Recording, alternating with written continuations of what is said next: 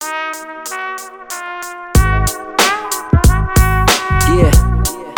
Naive, Boom Tracks, a Soul Chef production. Got me like, don't wanna write this down, I wanna say it while I say And this welcome now. So back let me grab to the Your mic. Business Boys podcast. I'm your co-host, Paul Molinari. And I'm Benjamin Fargnoli. Today we are recording in person at our brand new The brand new studio. studio. Guys, come check us out. Should Ben- we drop the address? I mean, that could be for the meet and greet, but Yeah, exactly. right now, Ben, I want to talk about real estate. Okay. Can you tell me about the experience you've had with real estate so far? Yeah, so I've been looking into real estate. I've been trying to get my father to get into real estate. I've been pushing him.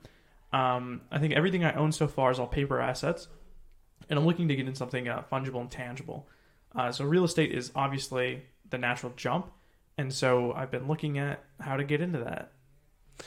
Yeah, so I was looking at real estate versus the stock market, right?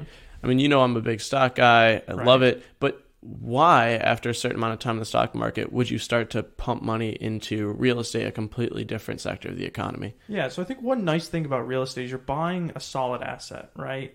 Regardless of what happens, you're still able to hold on to your asset. You have like a physical building. I think with stocks, if the company goes out, like company goes bankrupt or something like that, you can lose like 100% of your value. Another proposition is that you are able to add more avenues of value to a real estate investment than you are to stock. With stock, the only value you're actually adding is your money. But when it comes to real estate, you're able to add value with your money and also another thing. So if you do some of your property maintenance, now you're increasing your return rates. There's several other avenues of value that you can add that you couldn't add when it comes to stocks. Yeah, so in a way, it's a material good. No, absolutely, yeah. With roofing and plumbing, of course, and utilities that you have to pay, would you consider, after buying a property, renting it out to pay the bills seasonally? Yeah, so that's pretty much the main type of thing that I'd like to do. I have very little interest in buying a property and holding it and looking for increase in property values. I think I kind of joke that this is the only kind of free money, which it's not really free because there's so much work you have to do behind it. But buying a property and then renting it out, I mean, you're paying the mortgage, you're building equity there, but then you're getting the rent in, and so you're really getting somebody to build equity for you. And that's really what I'm interested in. Would you ever consider investing in a real estate ETF or company through the stock market? Because again, those companies they don't have plumbing expenses you have to pay, roofing that you're going to have to fix. Would you consider that? Yeah, so I think that what dissuades me there is that when you buy a house, you're able to get a mortgage and you're able to invest, 5 times. If you get a whatever the federal government backed loan is, you're able to get almost 20x your money in investable assets. With stock, you're not able to do that. Even if you borrow on margins or you borrow money to invest in stock, you'll never get the same kind of terms that you would in a house. So you're able to leverage a lot more money when it comes to a house than you would with stocks. I'd have to agree with you there. Ben, moving forward, speaking about diversifying your assets, I want to talk about crypto again. Okay. So you and I have a lot of discussions about Bitcoin, which is currently down into the 20s as we record this. Bitcoin took a dip this morning. You were trying to call it a crash. No crash. No crash. I mean, if you look over time, I guess, it's just a dip. But would you consider putting more money in right now? Because I always hear you talking, you have big predictions for Bitcoin in the future. Yeah, right after this, I'm going to put some more money in. I'll tell you that. I'll tell you, I put more money in this morning. Okay. So, I hit the ball. I hit the ball when I saw it. Let's talk about that. Because I heard you put more money in, but relative to your portfolio, it's still very small. Yeah, so I want to hear about your hesitancy with Bitcoin. So it's not necessarily hesitancy. It's that, man, I'm not a crypto expert. I'm an 18-year-old kid. So what I want to do is I want to have a diversified portfolio. So I want to treat Bitcoin as one of maybe 20 stocks that I have in my portfolio. And I think that's the safe way to do it. I don't treat it as an entire sector of the economy like it is. I treat it as another stock that I'm putting money into. Right now, it's actually, I have less in there than I do most of my other investments because it's relatively new to me. We've grown up seeing these Bitcoin crazes. We've seen it go up and down. And, I do think, just like you, that it'll increase in value in the future. But I've heard you say some very interesting things about changing the way that we look at currency and the way that we buy goods. Can you elaborate on that for me? Yeah, so I think my big kind of change that I had, if you look back to the first episode, I was like the anti-crypto, saying that it's based on nothing. But I took 10 seconds of thought and made the next logical step. I said, well, what is the US dollar based on, right? We're not based on the gold standard anymore. So what really gives our US dollar value? Trust in the US government. Okay, we can go with that. But now you look at the Fed and the monetary policy kind of group manipulating our currency. And you say, all right, well, do we really trust those guys or do we trust the people more? And so that's kind of the question I've been asking. And I think people are getting sick and tired of the Fed manipulating things. Like we need a crash in our economy. Our business cycle has been avoiding the trough for so long. We need that crash, and they keep pushing it off. It's only going to get worse and worse. Right. I think once that comes, people are going to turn to crypto because they're going to be like, we don't want the Fed screwing around with our money anymore. We want to be the ones controlling the price of our money. Right. And I think that's the big argument for crypto. What was really compelling to me, Ben, was no capital gains tax. You know, it's completely separate from the government. I can buy and sell crypto on the weekends while I'm at school, or, you know, sometimes while I'm sleeping. You can place limits and such. I, Ben, use Robinhood, and I know that you don't like Robinhood. I'm wary. I don't use it. So, you know, I don't use it for the majority of my investments. But when it comes to things like Bitcoin, Ethereum, and, you know, maybe things like Dogecoin that I'll, you know, be in for 1 week. I think Robinhood is in for the long haul, and I think there are so many millennials invested in it. I don't see it stopping in the next 10 years. But why have you avoided Robinhood? Yeah, so I guess I'm just weary of kind of what they did with the whole retail trading GameStop thing. It just doesn't give me a lot of trust in their institution. When it comes, there's so many places you can go out and buy Bitcoin. I'd like to find one that I'm confident won't screw around with my money the same way that the Fed does, right? Because that's what I'm trying to avoid. And so that's really where my hesitation comes from.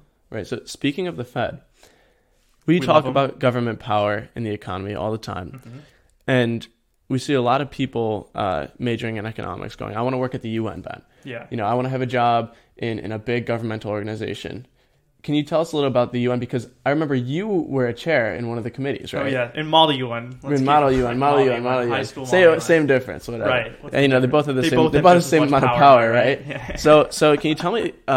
Can you tell me what the UN does and what kind of effect they can have on our lives going forward?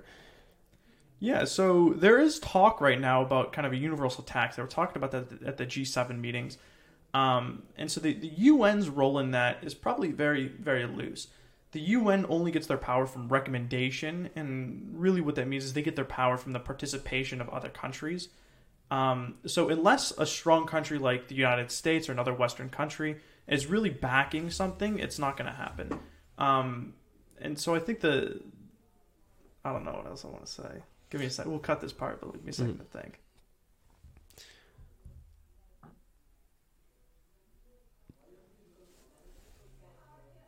So yeah, a lot of their power just comes from recommendation, and that's where they really run into problems because it's not really fully democratic when your vote is really based on how much power you have. Yeah, so I mean, obviously, the UN could say something to our government, the United States government, and we don't have to do anything, do we? Absolutely not. I mean, Israel and Palestine have had so many conflicts over the years, and the UN has been very, I mean, I wouldn't say involved. They've tried to be involved over the years, and I believe, you know, decades ago they were, but they didn't really help. And I kind of have to, you got to think, you know, what kind of advisement can they give us that we would see as valuable instead of our own government making decisions on who we vote for? And that's really the problem that I see there because, I mean, don't get me wrong. I think the goals of the United Nations are so noble, right? Their goals for sustainable development are very great goals. And I think they're goals that as a country we should be like trying to reach. It's just, it kind of gets stuck in like this very thick field of bureaucracy. Because these are ideas that each nation should be adopting individually and that each nation should be voting on within their countries. It shouldn't be coming from some large organization made up of unelected representatives, right? I didn't elect my representative to the United Nations for the U.S. That's not how that works. Mm-hmm. And I want to talk about, since the UN is kind of international, right? Mm-hmm. We got to touch up on globalism and how it affects our economy. Mm-hmm. Ben, Bitcoin took off and it was banned in India, and I mean, how did it make it all the way across the world so fast? And you got to think with all of this connection, you know, our economy is kind of going 10 years at a time. You know, we're going 10 years in one. Do you think that changes the way investing is going to be forever? Do you think that this fast-paced, pump and dumps are going to be prominent in the future? Yeah, so I wouldn't call Bitcoin a fast-paced pump and dump, but I'll say I am I would other describe things myself are pump and dumps, like GameStop. Right. I would describe myself as a big globalist, like a proponent of free trade. This was one of my biggest criticisms towards the Trump administration, is they were protectionists, right? They were anti-free trade. They wanted to keep they say they wanted to keep American manufacturing jobs here, but in the long term that hurts our economy because now we are inefficient at manufacturing, right? That's an objective statement. We're good at skilled manufacturing, but basic manufacturing, we're inefficient at it. Right. It makes more sense for us to have another country do it and allocate our resources to a higher level of economic yield. Right. I would understand a Tesla factory in the United States. Right. I wouldn't understand a factory that works with basic plastics, but that's also one of the things that worries me.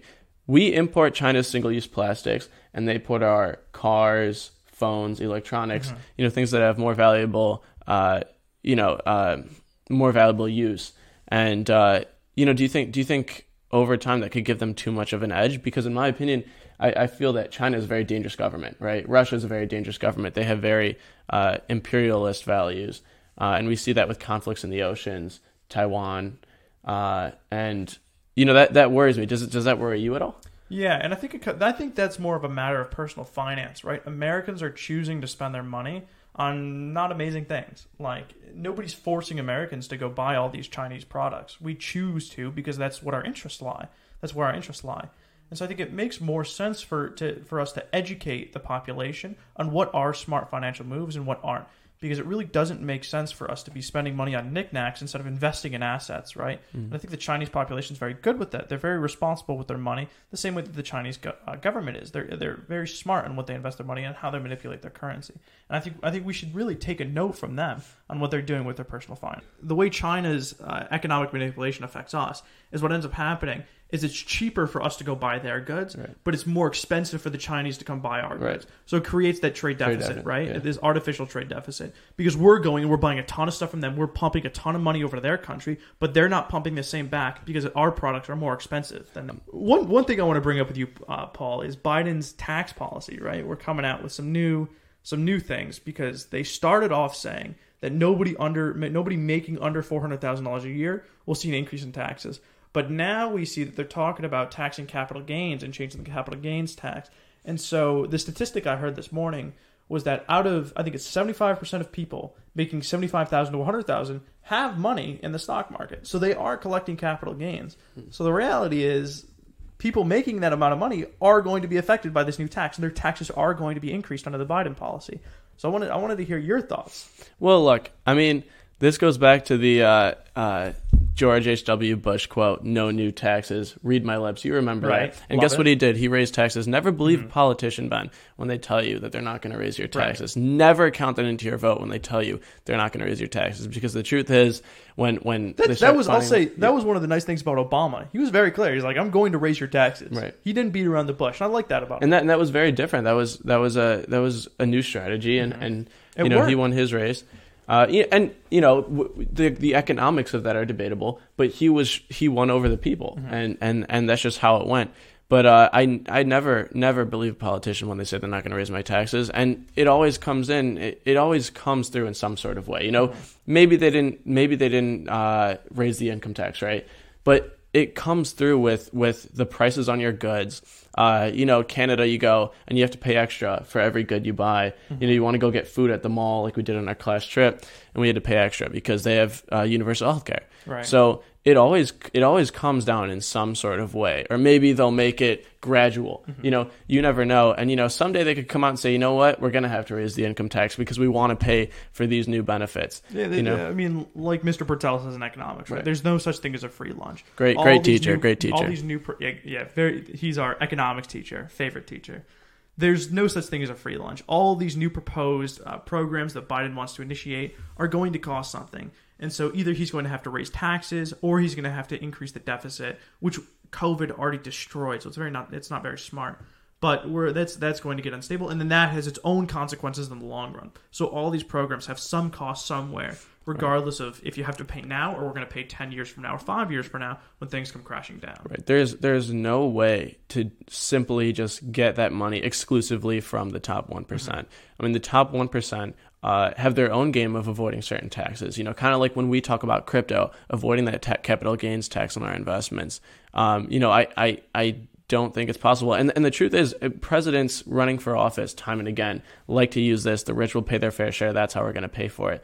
It doesn't work that way, Ben. And I think that majority of Americans understand that. Mm-hmm. I mean, you and I both understand that, but I think it's important that our listeners understand that because, you know, we're all going to have to vote. You're 18, I'm 18. Well, here's a very interesting thing. It comes down to, like, what is your fair share, right? And this is something you and I have talked about off the podcast. But it's like, man, did a rich person really use, like, more of the government resources than a poor person?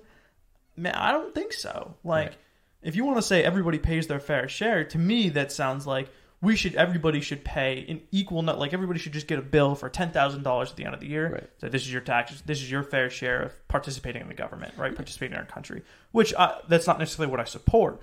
But it's like, if you're going to say that, like, everybody should pay their fair share, like, really think about what that means, because I don't think it means the top paying 90%.